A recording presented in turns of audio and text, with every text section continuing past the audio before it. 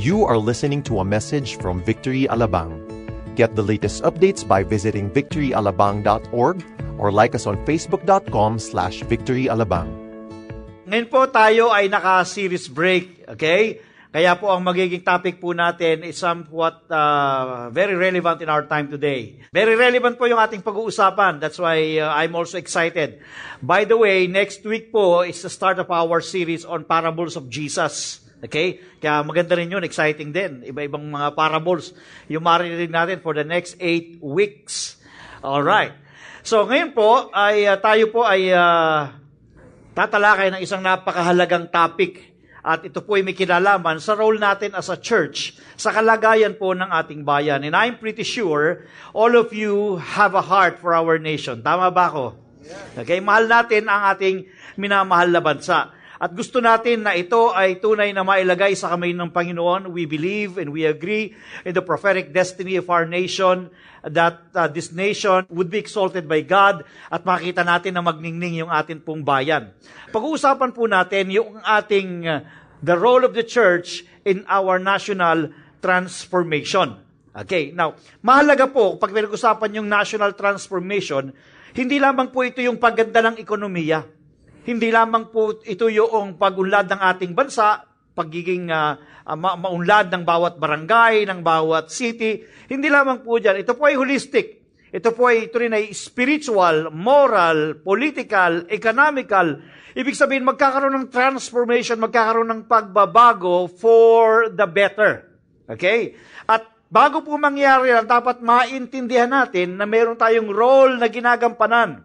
We are not just here to observe and be an ordinary citizen of the nation. We are part of the church, and we are the church, and we have a role to play. Now, para maging tama yung pag-perform natin ng ating role, kinakailangan alam natin ang mga bagay na nangyayari sa bayan. Amen. Hindi lamang po yung kwento doon sa kapitbahay ninyo, kung anong nangyayari sa kanila, kundi kung ano ang nangyayari sa bayan natin, yung mga magaganda at yung mga hindi rin po ganong maganda. Dahil kung isang side lang ang malalaman natin, hindi magiging tama at align yung ating panalangin sa kalooban ng Panginoon. Kaya sa oras na ito, tignan po natin. Silipin natin sandali, ano ba yung mga bagay na nangyayari sa ating bayan. You know what? The Bible says, watch and pray. Watch and pray. Bakit po watch? Watch what God is doing. Watch what the enemy is doing so that we can properly pray. Amen? Watch and pray. That's our mandate. Now, tingnan po natin ano ba yung mga positibong pangyayari na nangyayari ngayon sa ating bansa. Una, alam po natin na ang battle cry, ang pinaka-banner ng atin pong bagong Pangulo at bagong pamahalaan is anti-drug campaign. At ngayon po ay magandang balita ito pero nakakashock. Hindi ba kayo nasashock? Okay. 800 drug dependents already surrendered. Parang ganyan pa karami ang addict sa Pilipinas? Hindi ka ba kayo nagtataka? Tignan nyo nga yung mata ng katabi ninyo, mapula ba? Baka kinakabahan ako eh. Kasi pagka mapula, it could either siya ay drug addict o ay demon possessed. Dalawa lang ho yun. Okay. Anti-drug campaign with 800 drug dependents who surrendered. Sumuko at sabi po ng ating Pangulo, 3 milyon daw yan. Wow! Tindi, no? Kung hindi pa nagkaroon ng kampanya, hindi natin malalaman na ganyan pa karami nangangailangan ng tulong.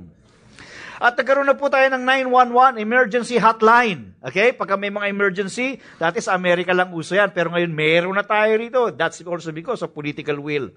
And then meron tayong 8888 anti-corruption hotline. Pag may alam kayong korupsyon at gusto ninyong ipahatid sa pamahalaan, tatawag po kayo dyan. Okay? FOI, alam niyo sabihin ng FOI? Freedom of Information on all government employees with a bill to follow. Actually, may bill na ngang pinasa, hindi pa lang na ipapasa. Kaya ang ginawa ng ating Pangulo, inuna lahat ng mga government agencies na magkaroon ng FOI na sila. Ibig sabihin, maging transparent ang kanilang mga transactions and records in the government. Economic ties with Vietnam, where we get 48% of our rice imports. Kamakailan lang nagpunta ang ating mahal na Pangulo sa Vietnam at naging maganda yung usapan doon. And talaga namang tayo, mahilig sa kanin, di ba? Kulang tayo sa supply at minsan dumadating ang bagyo, kaya kinakapos tayo. And this is somehow good news for us. Additional salaries for soldiers and policemen. Sino dito mga pulis? Mga sundalo. Yan meron na kayong additional salaries for soldiers and policemen. Sabi, dodoble daw. Medyo nagkakagulo pa. Pinag-uusapan pa nila kung kailan mangyayari, kung 2017 hanggang 2018 or 2020. Masyadong malayo yun. 2018. Okay. Sabi kasi ng Department of Budget and Management, wala pa raw pera as of the moment. Okay? Pero magandang balita na rin yan, at least may naabangan sila. 2,000 additional pension for retirees. Yan. Sino po rito ang mga pensyonado na? Taas ng kamay. Manglibre kayo, ha? Manlibre kayo. Okay. Removal of income tax to those who are earning 250 annually. Sino po ang kumikita rito ng 250,000 annually? Wala ba kayong trabaho? Parang hindi kayo nag-earn nito, Ha? Malalaki daw. More than Higit pa dyan ang sweldo ninyo, Very good. Dapat kataksan kayo. Okay. Financial support on the OFWs displaced in Saudi Arabia. It's a good news dahil may mga kababayan tayo dahil kulang ng trabaho sa Saudi Arabia, natambay sila ron ng matagal, pero sinuportahan sila ng ating Pangulo. Separate department for Department of Transportation and Department of Communication para mabigyan ng pansin lahat ng pangangailangan para sa ating transportation, lalo na sa traffic na nangyayari ngayon at sa kakulangan ng mga transportation para wala nang masyadong gumamit ng mga private vehicle.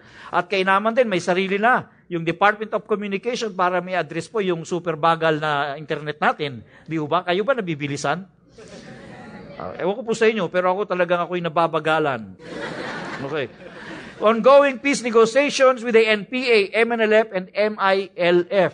At least ongoing na ho yung peace negotiation at pag-pray natin na magtagumpay ito nang wala namang may compromise sa ating bayan.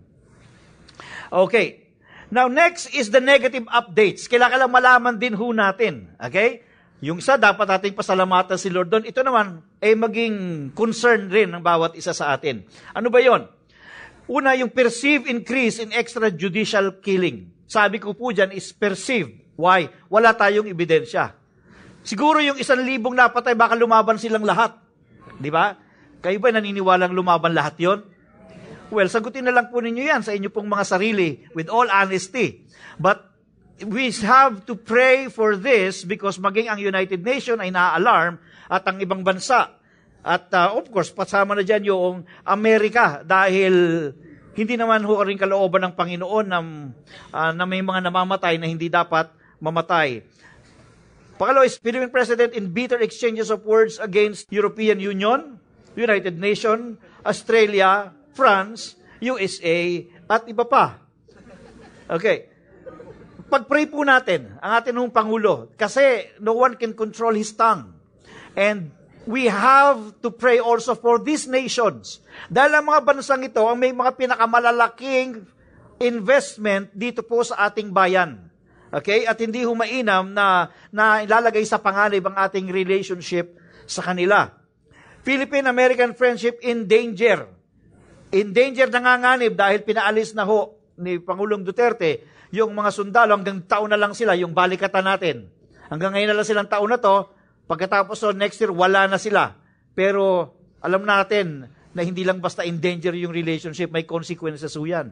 Isa na dyan ang masasabi ko, meron po tayong isang member ng ating apostolic team. Ito na po sabihin yung pangalan, pero siya po ay pabalik-balik na sa Amerika dahil meron tayong mga churches doon, pero ito hong huli ay hindi na ho inaprubahan yung kanyang visa. Kahit napakaraming beses niya na nagpapabalik-balik. So medyo yan po ay isa sa panganib. Kaya kung kayo, nagplano kayo pumunta ng United States, dahil marahil meron kayong ka-FB na mapapang-asawa nyo doon, baka mahirapan kayo. Sige, habang buhay na kayong dalaga. Okay. Possible compromise agreement with China and Soviet Union. Okay? Kasi po dahil nga na medyo may bitter exchanges of words doon sa US at sa iba pang United Nation countries, Tayo naman ay dumidikit tayo doon sa China, sa Soviet Union, at may nagsabi, baka raw pati sa North Korea. Okay? Kaya lang po, these are nations are very, alam nyo naman ang ibig kong sabihin. Alam nyo na yun. Okay. Peso currency getting low against the dollar. 48 na ho ang palitan ngayon. Sino rito maraming dollar? Humble kayo, ha? Okay. Heavy traffic remains as a problem with no emergency power being given to President Duterte. Paano kasi ang dami-dami din namang ginagawa sa Senado at Kongresong investigasyon. May circus dun eh. Okay, kaya hanggang ngayon, maaari pa rin ang traffic, hindi pa rin ibibigay yung emergency power. Abu Sayyaf continues bomb threat that placed Davao under state of lawlessness. Ang Abu Sayyaf po, iba ho yan sa MNLF. Sila po yung mga hoodlum. Sila yung mga nangingid na po ransom. Kaya ayaw ng Pangulo na pumasok sa peace accord sa kanila. Threat of terrorism in the country. Kamakailan lang siguro na balitaan ninyo na maraming mga bombing daw sa mall at marami sa inyo natanggap na huwag pumunta sa Victory Alabang dahil ito ay mall at pwedeng pasabugin. Tataka naman ako, bakit naman sa membro lang natin pinapadala? At saka of course yung ISIS, it's becoming alarming, especially in our nation today.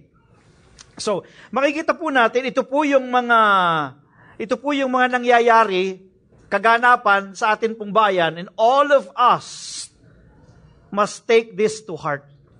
We are not just to sit and enjoy, let us do our role as a church to pray for our beloved nation. We need to do something. Because the Bible says in Isaiah chapter 60, verse 1 to 2, Arise, shine, for your light has come, and the glory of the Lord has risen upon you. Sabihin niyo, arise.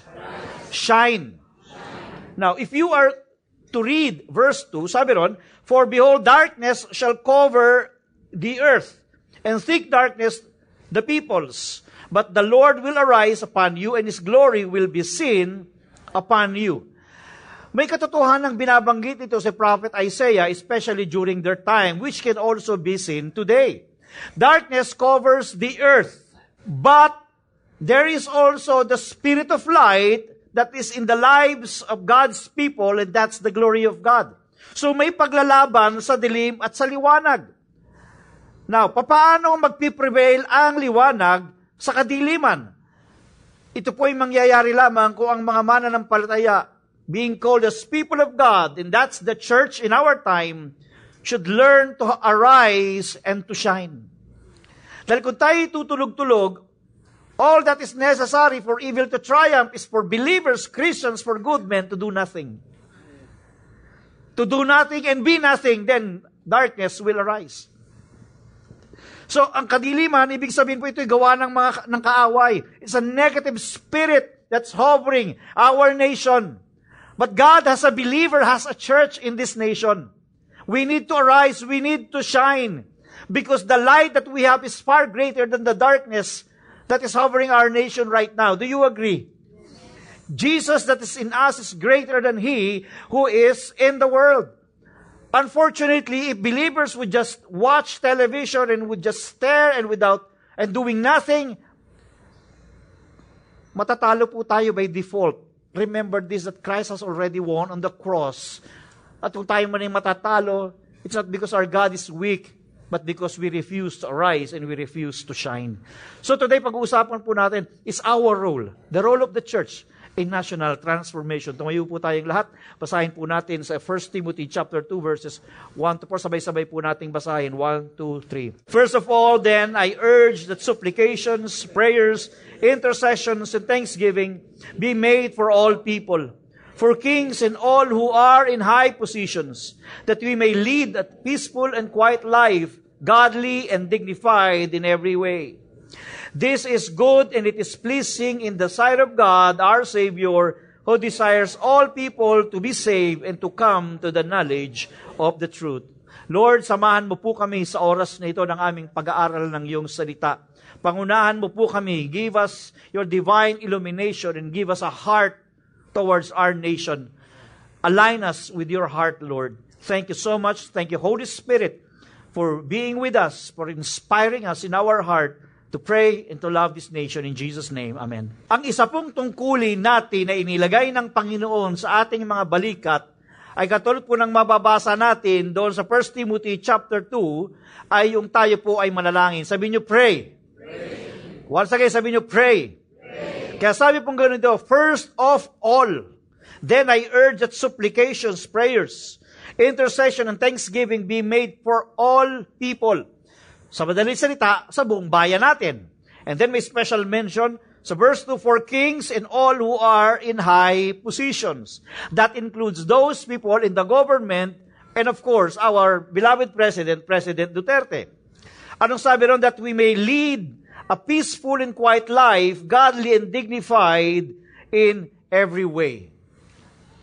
There is a responsibility that's on our shoulders that God is counting on us. God is not counting on the wicked. God is not counting on the unbelievers. First and foremost, they don't know God. They don't know how to pray. Amen. God is expecting us, His righteous people. We are righteous because of the blood of Jesus who cleansed us. We are righteous not because of our own good works. We are righteous because of Christ's righteousness in us. And God will answer our prayer if we are the ones who will call Him. Amen. Without righteousness, no one will see God. Without holiness, no one will see God. Since we have the righteousness of God in us through Christ Jesus, God is the one, we are the ones being expected by God to pray for our nation. And if we are not going to pray for our nation, who else will? Marami nga tayong Kristiyano rito sa Pilipinas, pero kung hindi tayo mananalangin, paano kikilos ang Diyos? The plan of God is to always use the church in the fulfillment of His plan here on earth. Remember that we are Christ ambassadors here on earth. Tayo ang inaasahan ng Panginoon. Whenever we stand on whatever issues, let us stand on the middle. We are not supposed to exercise political fanaticism na wala na tayong nakikita dahil nakagano na yung ating mga mata, iisang direksyon lang. It's not time for us to have our own political fanaticism and biases. It's time for us to stand on the Word of God. Let us watch what God is doing. Let us also watch what the enemy is doing. Then and only then we can appropriately pray. Because if you do not know what the enemy is doing, remember this, our enemies are not flesh and blood, but principalities in the air, powers, ruler of darkness, and spiritual wickedness in high places. Hindi laman.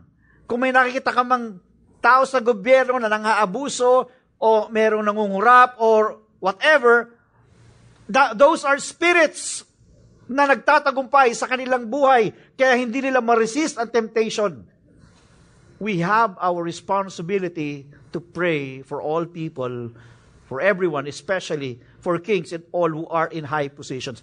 Bakit binigyan ng specific mention yung nasa high position? Even the kingdom of God and even the gates of hell recognize those people who are in high position. God can use them, but the devil can also use them. Are you there? Hindi nila alam kung pwede silang magamit ng demonyo. Hindi rin nila alam na pwede silang magamit ng Diyos, bagamat sila'y mandated na gumawa ng tama. Pero alam naman natin, in reality, in history, hindi lahat gumagawa ng tama. Amen. So, our responsibility natin, I am putting on our shoulder the responsibility. We are the church, responsibility natin ipanalangin sila. They can't control themselves. It is on our shoulders to pray for them because God commanded that to us. Bakit tayo mananalangin? Because ang Diyos ay nakikinig sa panalangin and this is the weapon that we have. For 2 Corinthians 10:4, for the weapons of our warfare are not of the flesh, but have divine power to destroy strongholds. Say strongholds. Ano ibig sabihin ng stronghold? Simple lang. Ito yung stronghold means, ito yung nakahold na strong. In all agencies of government, since I'm talking about our nation, in every area of society, there's what you call stronghold of the enemy. In other words, ito yung gates of hell or gates of Hades. Ibig sabihin, may mga demonyo na naka-assign doon. Okay? Now, we as a church, we should know that we have the weapon to destroy the strongholds of the enemy. Do you believe that the church is victorious?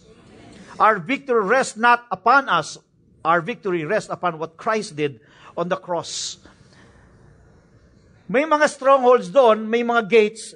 Ang sabi ng strongholds, ng Old Testament, pagkaayos para maprotection ng sila against the enemy, pupunta sila sa stronghold. So, ibig sabihin, halimbawa, just for example, may particular government. Halimbawa, sabihin ninyong BIR o sabihin ninyong Bureau of Custom. Halimbawa lang.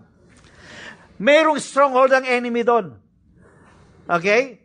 Inasmuch as there are people who would like this government to do good, but why is it ang hirap ma-penetrate ng kabutihan? Because there is what you call stronghold. That's why what we need to do is to make spiritual warfare. Why? Because we must be on the offensive side and not on the defensive side. Bombard it with our prayer so that this gate, so that this stronghold would be destroyed. Amen. Sa pamamagitan yan ng panalangin, for the weapons of our warfare are not of the flesh, but have divine power to destroy strongholds. Bakit tayo? God is looking for someone. In the Old Testament, in Ezekiel 22 verse 30, because wickedness were so rampant during that day that God would like to destroy that nation, but God said this first to prophet Ezekiel, I look for someone among them who would build up the wall and stand before me in the gap on behalf of the land so that I would not have to destroy it. Naghahanap ng Diyos ng isang tao o naghahanap ang Diyos ng tao na tatayo sa pagitan ng Diyos at ng kanyang bayan upang nang sa ganon hindi ko mawasak ang bayan na yan. Ang ibig sabihin, naghahanap ang Diyos ng mga mananalangin, ng mga intercessors. At sino yung someone na ito? This, in our time, this is the church, the corporate man. The church is the corporate man at hinahanap tayo ng Panginoon. Dahil minsan ang mga church, ang mananampalataya, pag nakakita ng isang magaling na leader, may tendency na ilagay na lang yung pananampalataya sa leader, imbis na wag huminto na manalangin para sa kanya. The Bible says in Matthew 16, verse 18 to 19, On this rock I will build my church, and the gates of hell shall not prevail against it. Hindi magtatagumpay kasi nga nabuhay na si Kristo, He defied death. The greatest weapon of the enemy is death, and Christ destroyed it when He rose again from the dead. Therefore, tayo, nakapartner ni Jesus because we are the body of Christ. We are the church. The gates of hell shall not prevail against us. So yung panalangin natin, we just have to arise and shine through our prayer and bombard the territory of the enemy in all agencies of government, in all peoples in the government, nang sa ganun makuha natin yung tunay na tagumpay. Amen. Sabi na, I will give you the keys of the kingdom of heaven. Yung susi, yung mga susi. And whatever you bind on earth shall be bound in heaven, and whatever you loose on earth shall be loosed in heaven. Now, let me just simplify. Ang sinasabi rito, binigay sa atin ang susi, whatever you declare on earth shall be declared in heaven, and whatever you pull down on earth shall be pulled down in heaven. This is actually a spiritual warfare thing. There is power in our declaration corporately as a church. Individually nga meron eh. How much more corporately? When we declare God's will to be done here on earth, that is a very powerful declaration. Tayo tinuturo natin in the power of confession, di ba? Kapag laging kumpisal mo na, wala akong pera, wala na akong pag-asa, ay talagang mangyayari yun sa'yo. Pero anak ko, ito na siguro yung kamamatay ko, ay talagang maghintay ka na lang. There is power in our confession, in the words of mouth. So, in prayer, we declare God's will to be done here in the Philippines. Then we pull down the spirit of corruption, all forms of demonic spirit. Let us pull them down. Why? Because we have authority as a church to use the name of Jesus to destroy the works of the enemy. Christ was manifested that He might destroy the works of the devil, and we are God's or Christ's extension. The Bible says in 2 Chronicles 7:14, if my people, say my people, who are the people of God here? Raise your hands. If my people, not the people of the devil, If my people who are called by my name humble themselves and pray and seek my face and turn from their wicked ways, then I will hear from heaven. I will forgive their sin and heal their land. God is looking for that someone. God is looking for my people, sabi niya. And we are the people of God. God is expecting something from us. The church is the only instrument of God in this world to advance His kingdom. He will fulfill His plans and purposes in this world through the church. Walang plan B si Lord. Isa lang ang plan niya. Plan A. And that is to use the church to execute and to fulfill His plan here on earth. And to advance His kingdom. Ibig sabihin ng advance His kingdom, lagi nating naririnig. Ano ba ibig sabihin nun? Ibig sabihin bang advance His kingdom is magpalaki ng church? Hindi ho yun. Ay ibig sabihin ng advancing His kingdom, yung kanyang paghahari ay namamayani sa lahat ng sangay ng pamahalaan. Pag sinabing advance His kingdom in our family, na yung mga mahal mo sa buhay ay makakilala sa Diyos, una sa lahat, at pangalawa ay maging maayos sa takbo ng iyong pamilya. Advancing His kingdom in the government, it may not necessarily be that all these people would be born again, but somehow God's will would prevail over that agency of government. Amen. So, kailangan maintindihan natin sabihin ng advancing His kingdom. Ina-advance natin His kingdom like in a war. Na-conquer mo itong lugar na to, then you go again, advance, then conquer again the another place. You see my point? Yun ang ibig sabihin ng advancing God's kingdom. Taking the territories for Jesus Christ. He will fulfill His plan and purposes in this world through the church. That's why every one of us is Christ's representative to where we belong. In your office, in your school, in your business, wherever you may be, you are God's ambassadors. You are God's instrument. Advance God's kingdom there. Kung ikaw ay nagtatrabaho sa gobyerno, ikaw ang representative doon ng Panginoon to pray, to share the Word of God so that yung agency na kung saan ka nag-work, mawala ang corruption doon at maging honest yung mga tao. Magsilbi kang liwanag doon. Arise, shine. For the light has come and the glory of the Lord has risen upon you. And as people of God, our prayer is this, to advance His kingdom. Matthew 6:9-10. This then is how you should pray. Our Father in heaven, hallowed be your name. Your kingdom come. Your will be done on earth as it is in heaven. Your will be done in the Philippines as it is in heaven.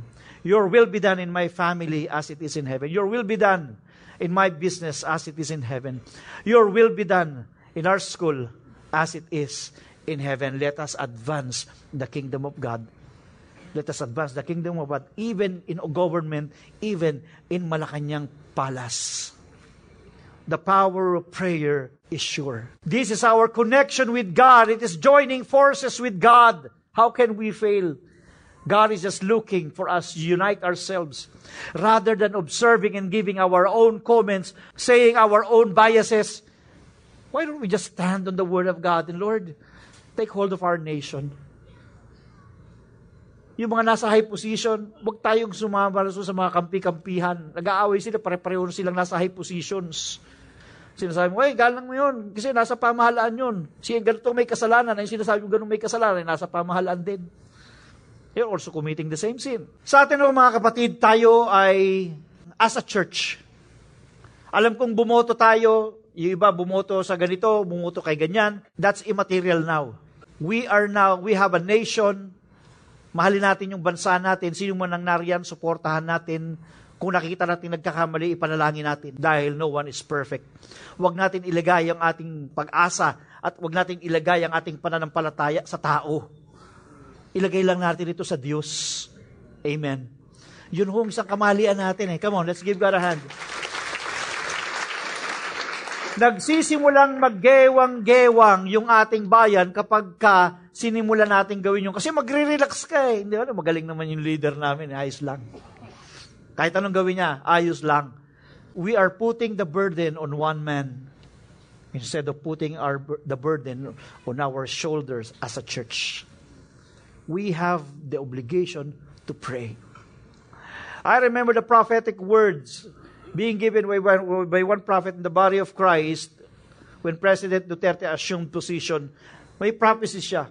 Ang sabi niya, this man can be used by God, an instrument of God, to do good to your nation. On the other hand, there is also that spirit that would make him be used by the devil for the negative things of the nation. So dalawa. Pwedeng gamitin siya ng Diyos as instrument, pwede siyang gamitin ng kaaway as instrument as well to fulfill His own purpose. Where do we stand as a church? Ang sabi ng prophet na yon, your obligation, you will be the one to determine the course of this nation when you start praying for those people who are in authority. Pwedeng gamitin siya ng either, pero ang church ay mananalangin, magpiprevail yung spirit na siya ay magagamit ng Diyos kaysa magamit siya ng kaaway. And in that prophetic words, ang paggamit extreme at pwede rin extreme ganito. It's both.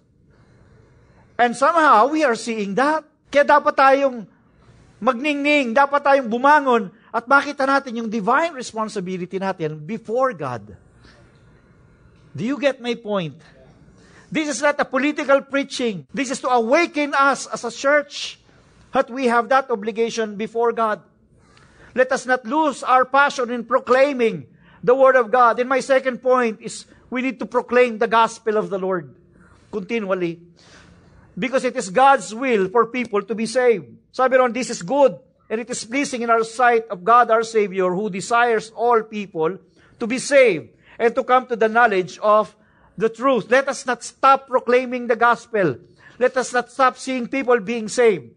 Now, ang tanong, ito, Pastor, ibig sabihin mo ba, uunlad lang ang Pilipinas kapag ang lahat na ng Pilipino ay maborn again? Wala po akong sinabing ganon. Ang sinasabi lang ng Diyos sa atin, gawin natin yung responsibilidad natin. We keep on proclaiming Christ and His victory on the cross, on the lives of people, and let them respond. Do you believe that there is power in our proclamation? There is power in our tongue. This is one lesson that I would like to teach everyone. Okay? Yung mga tatay, be careful with the words that you say in your family, in your children, in your wife. Why? Because death and life are in the power of the tongue, and because you are the spiritual authority inside the house, your words are powerful. It can either be inspired by the Holy Spirit or inspired by demonic spirit. Yung mga principal ng eskwelahan, yung mga presidente ng kumpanya, yung mga nasa authority, powerful ang words nila, whether it is cursing, it is blessing, it's because they are in the authority. As I said, even the gates of hell, even the gates of heaven, recognize that authority. Kaya yung mga nasa authority, be careful with your words. Now, how much more if you are a president of a nation? That whatever you say, you think, okay lang kung isang ordinaryong mamamayan eh. Ang epekto nun, maaaring sa kanya lang. Pero ang epekto nito, since he is a president of a nation, ang buong bansa ang maaapektuhan. In example, sa Bible, ang kabayo. Ang nagpapatakbo sa direksyon ng kabayo, yung kanyang bibig. Pagka pinihit ng papaganito, yung gaganon yun. Same thing with us. Ang direksyon ng buhay natin nakasalalay kung anong lumalabas sa iyong bibig. Now, if you are a man of authority and God has placed you there, God is expecting that every word you say is very selective. Make sure you think first before you say something. Kita nyo, pag nagsalita ang ating presidente, international community, nakararating, naririnig ng international media. Diyan ba kayo? Alam nating lahat, alam pa ng ibang bansa, kaya nababatikos tayo. He's not just an ordinary mayor. Kung siya ordinary mayor, apektado lang yung kanyang city. But he's now a president of the nation. Huwag kayong magalit sa ating Pangulo. Dapat nyo siyang ipanalangin because I am putting now the burden on us, not on him. Isipin ninyo, he's more than 70 years old right now. Hindi natin alam yung kanyang pinanggalingan, yung kanyang karanasan. Hindi natin alam kung ano ang mga negatibong bagay na nangyari sa kanya, nag-accumulate yun, kaya't siya ay siya kung ano siya ngayon. Kailangan niya ng inner healing. Paano mangyayari yun? Kung hindi niya totoong kilala ang Diyos sa kanyang buhay, Maaring kilala niya sa kasaysayan, maaring kilala niya sa kanyang mga naririnig base sa tradisyon, pero sa isang Biblia ang kaparaanan, maaring hindi niya lubusang kilala ang Diyos. Let us not hate Him. Dahil kung hindi niya lubusang kilala ang Panginoon, do you expect Him to say the right thing? I'm putting the burden on us. Ayokong makita na maging Hitler siya. Kahit sinasabi niya, I am opposing it in the name of Jesus. Di naman niya alam that there is power in the tongue. Kahit sinasabi pa niyang, I'm going to teach God the meaning of justice. Does He really exist? Where is He during massacres? Where is He when the nation is suffering? Ayokong tignan niyo na siya. I would rather pray than prejudge Him. Pag may kaaway siya, yung mga panatiko sa kanya, minumura sa Facebook yung kaaway niya. Sino sa palagay ninyo ang mas mabuti? Yung minumura ninyo o kayo? It's a reflection of you. Wag na tayong makisali sa circus. Maring nanonood tayo, pero nananalangin tayo. Kasi on the first place, natuloy, di naman natin alam kung sinong tama at mali eh. We can only air our opinion, pero let your opinion be yours. Huwag nyo nang ilagay sa social media. Amen. We are the church. We are only fanatics of Jesus. Period. Politicians come and go. But Jesus will stay and will live forever, forever and ever.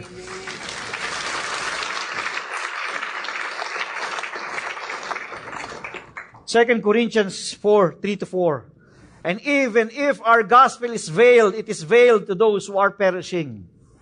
The God of this age, referring to the devil, to Satan, siya yung God of this age, has blinded the minds of unbelievers so that they cannot see the light of the gospel that displays the glory of Christ, who is the image of God.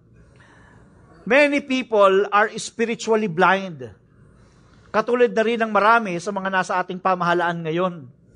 Spiritually blind sila. Don't expect them to know the Word. Don't expect them to know the meaning of righteousness because spiritually blind sila. Ano ang tungkulin natin?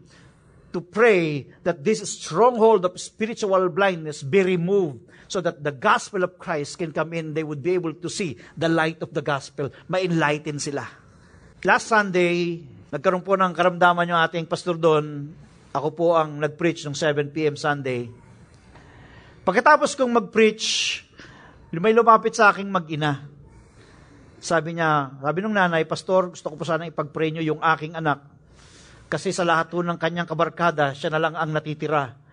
Puro mga adik kasi sila.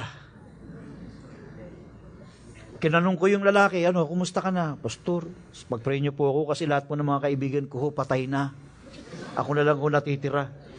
Sabi ko, sigurado ko bang hindi ka nasundan? Mahirap na. Akong kausap.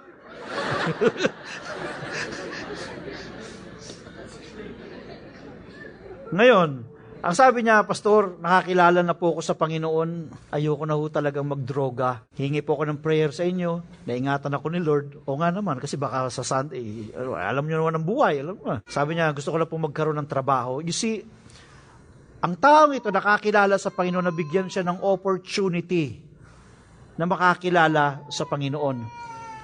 Now, I would like you to listen to this very important reminder. Sa puso natin, minsan gusto na natin maubos lahat ng mga adik na ito. Tama? Tama? Lalo pagka nakanood ka ng The Punisher. Parang, sige pa, buti pagpapatayin na nga lahat yan. There is that thing in our heart. Kahit ako aminin ko. Lalo pag nakikita ko maraming nare-rape, maraming naho-hold up, buti pa pagpapatayin na lang lahat yan eh. Ubusin na yan.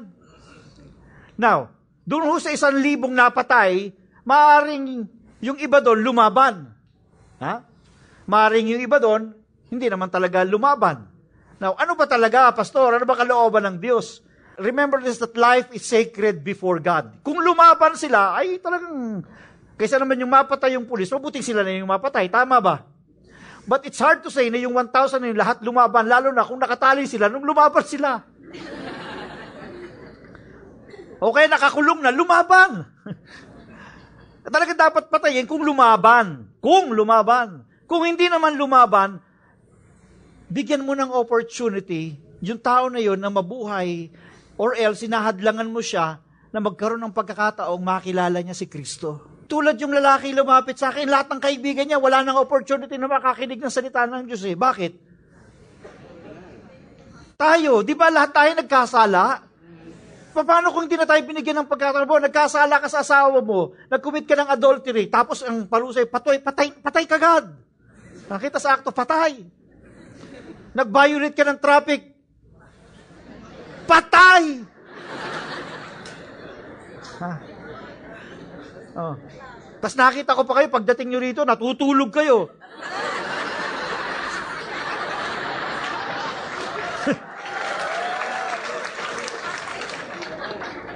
Buti sana kung paggising nyo, langit. Kung impyerno na. You see, that is where we stand. That's why we need to pray. These things are uncontrollable before our eyes. But there's something that we can do when we pray and when we preach the Word of God. Yung mga sumurrender, let me tell you this, unless they hear God's Word and experience genuine transformation, ay mapalitan ng presidente, babalik lahat yun. Doon pumapasok yung role ng church. Kung kayo may mga mahal kayo sa buhay, kabarkada nyo, kaibigan ninyo, na drug addict, share nyo na ng Word of God. Totoo, i-engage ninyo. Pero minsan, isang taon nang ini-engage, hindi nyo pa sinishare ng Word of God. Diretsuhin nyo na. Impyerno ang punta mo pag hindi ka tumanggap.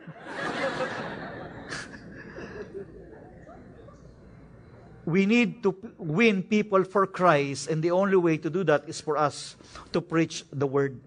2 Timothy 4:2, preach the Word, be ready in season and out of season, meaning whether the time is favorable, the time is not favorable, preach the Word, reprove, rebuke, and exhort with complete patience and teaching. As for you, always be sober-minded, endure suffering, do the work of an evangelist, fulfill your ministry. No, ako'y nasa fort, meron akong dinidisciple. Siya po ay isang homosexual at siya po ay nagtitake ng ecstasy. Sabi niya, that is his way of balancing his life because he has all the success that he needed in his life and there's nothing to balance him. May boyfriend siya at sila ay parehong nagtitake ng ecstasy. Sabi ko, matinding trabaho to Lord, bakit naman ito? Nevertheless, I prayed for him even though it appears to be so impossible. And when I started sharing the Word of God, minsan hindi darating sa one-to-one. So, minsan, pupunta ako sa araw na yon, wala naman akong pasok, pupunta ako just for him dahil yung availability niya, biglang magte-text, sasabihin, hindi ako available. Could you imagine? Sa sukat ako nakatira, Global City yon, uuwi ako. Luwaan. Siya lang ang pinunta ko ron eh. Pero hindi ako tumigil hanggang sa malapit na naming matapos yung one-to-one.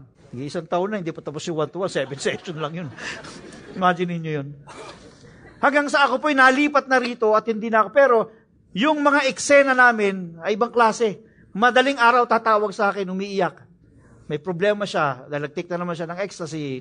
Minsan tatawag, iniwalay siya ng boyfriend niya, etc. etc. Ang daming warfare, ang daming deliverance ang ginawa. Akala ko yung mga salita ng Diyos na naitanim sa kanyang puso ay nawala ng saysay.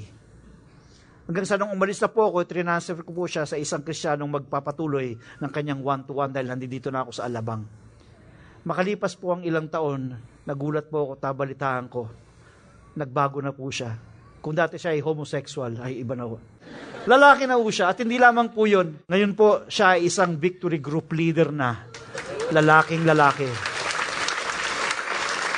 At naghahanap ng mapapang-asawa. Baka available kayo. Isa ho siya sa mga volunteer natin sa province. At siya ginagamit doon ng Panginoon Mighty. Kaya lang dumalo siya ng School of Empowerment. Because he would like to use the gift of the Holy Spirit to minister to other people like him as well.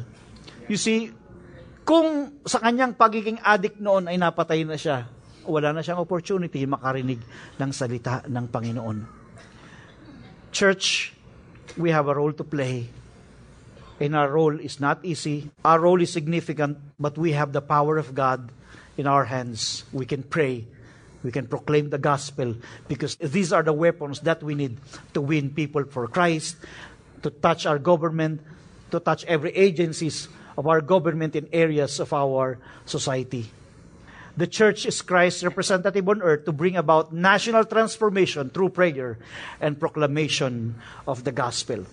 Christ himself, during his earthly ministry, he prayed for Jerusalem. The Philippines is our Jerusalem. And Christ prayed for Jerusalem in a crying mode. And this was his prayer in Matthew 23. "O Jerusalem, Jerusalem, the city that kills the prophets and stones those who are sent to it. How often would I have gathered your children together as a hen gathers her brood under her wings, and you were not willing. See, your house is left to you desolate. For I tell you, you will not see me again until you say, Blessed is he who comes in the name of the Lord." Pertaining to Israel, pertaining to Jerusalem, Christ will not return unless they start recognizing Jesus as the Messiah. That's the context. But the application in our nation today, unless we recognize Jesus Christ in our government, unless we recognize Jesus Christ in our nation, we will not see the divine visitation of Jesus Christ in our nation. We would like to see the divine visitation of Christ in the Philippines only when the church would recognize that Jesus Christ is Lord over the government, Jesus Christ is Lord over the Philippines. And we can recognize him when we start acknowledging him in prayer and praying for this nation. Hindi magiging mapalad ang bayang ito kung hindi natin kikilalanin si Jesus ang Panginoon. But the Bible says in Psalm 33 verse 12, "Blessed is the nation whose God is the Lord." Let's bow down our head. Lord, we thank you so much for calling us from the kingdom of darkness into the kingdom of your begotten Son, the Lord Jesus Christ. Kami may buhay na walang hanggan, kami may kaligtasan. As our head bowed down, eyes closed, sa lahat sa inyo na naririto, lalo na kung sa kauna-unahang pagkakataon ay nakadalo kayo ng gawaing ito, maaaring hindi nyo lubos ang lahat na intindihan ang buong mensahe. Pero gusto pong unawain nyo yung pinakamahalagang mensaheng ito. Mahal kayo ng Panginoon at ang gusto niya ay maligtas kayo at para kayo magkaroon ng buhay na walang hanggan at kaligtasan. Nais ng Panginoon, sampalatayanan mo siya at tanggapin mo siya sa iyong puso bilang iyong Panginoon at sariling tagapagligtas. At kung sa oras na ito, hinihipo ka, kapatid ng Panginoon, na gusto mong ibigay yung buhay mo sa Panginoon upang mabigyan niya ng pag-asa at saysay, huwag kang mahiya, handa kitang ipanalangin. Itaas mo lang ang iyong kamay, sang ka man nakaupo ngayon. Huwag mong isipin yung katabi mo. Huwag mong isipin yung nasa harap at nasa likod mo. Isipin mo ang Panginoon ang nakatingin sa iyo sa oras na ito. And if you want God to come inside your heart, just lift up your hands right now. Yes, salamat. Salamat sa mga kamay na yan. Nakikita kayo ng Diyos. Thank you for those hands. Just lift up your hands. Huwag po kayong mahiya. I'm giving you this opportunity. Today is the day of salvation. Tomorrow may be too late. I'm going to count 1 to 3. I'm giving you the chance. If you have not yet totally surrendered your life to Jesus, this is the moment. Totohanan yung isuko ng inyong buhay. Taas po ninyong kamay. 1, 2, and 3. Thank you for those hands. Sa lahat po ng nagtaas ng kamay, pwede po ba kayong tumayo sandali? Panalangin ko po kayo. Sige po, kayo maya. Let's continue to bow down our heads without looking around. Those who lifted up their hands, tayo po kayo. At nais ko pong tumingin kayo sa akin sa oras na ito at nais ko pong itaas ninyo ang inyong kamay at sumabay kayo sa panalangin ito. Lahat po ng nagtaas ng kamay, Taas po ninyo ang inyong kamay. Sabihin ninyo, Panginoong Hesus, salamat sa pag-ibig mo. Salamat. Handa kang magpatawad. Patawarin mo ako sa aking mga kasalanan. Linisin mo ako ng iyong banal na dugo. Tinatanggap kita bilang aking Panginoon at sariling tagapagligtas. Ang buhay na ito ay isinusuko ko na sa iyo. Salamat, Panginoon. Ako'y anak ng Diyos at mayroong buhay na walang hanggan. Salamat po, Panginoon. Pwede po bang palakpakan natin ang Panginoon sa kanilang buhay?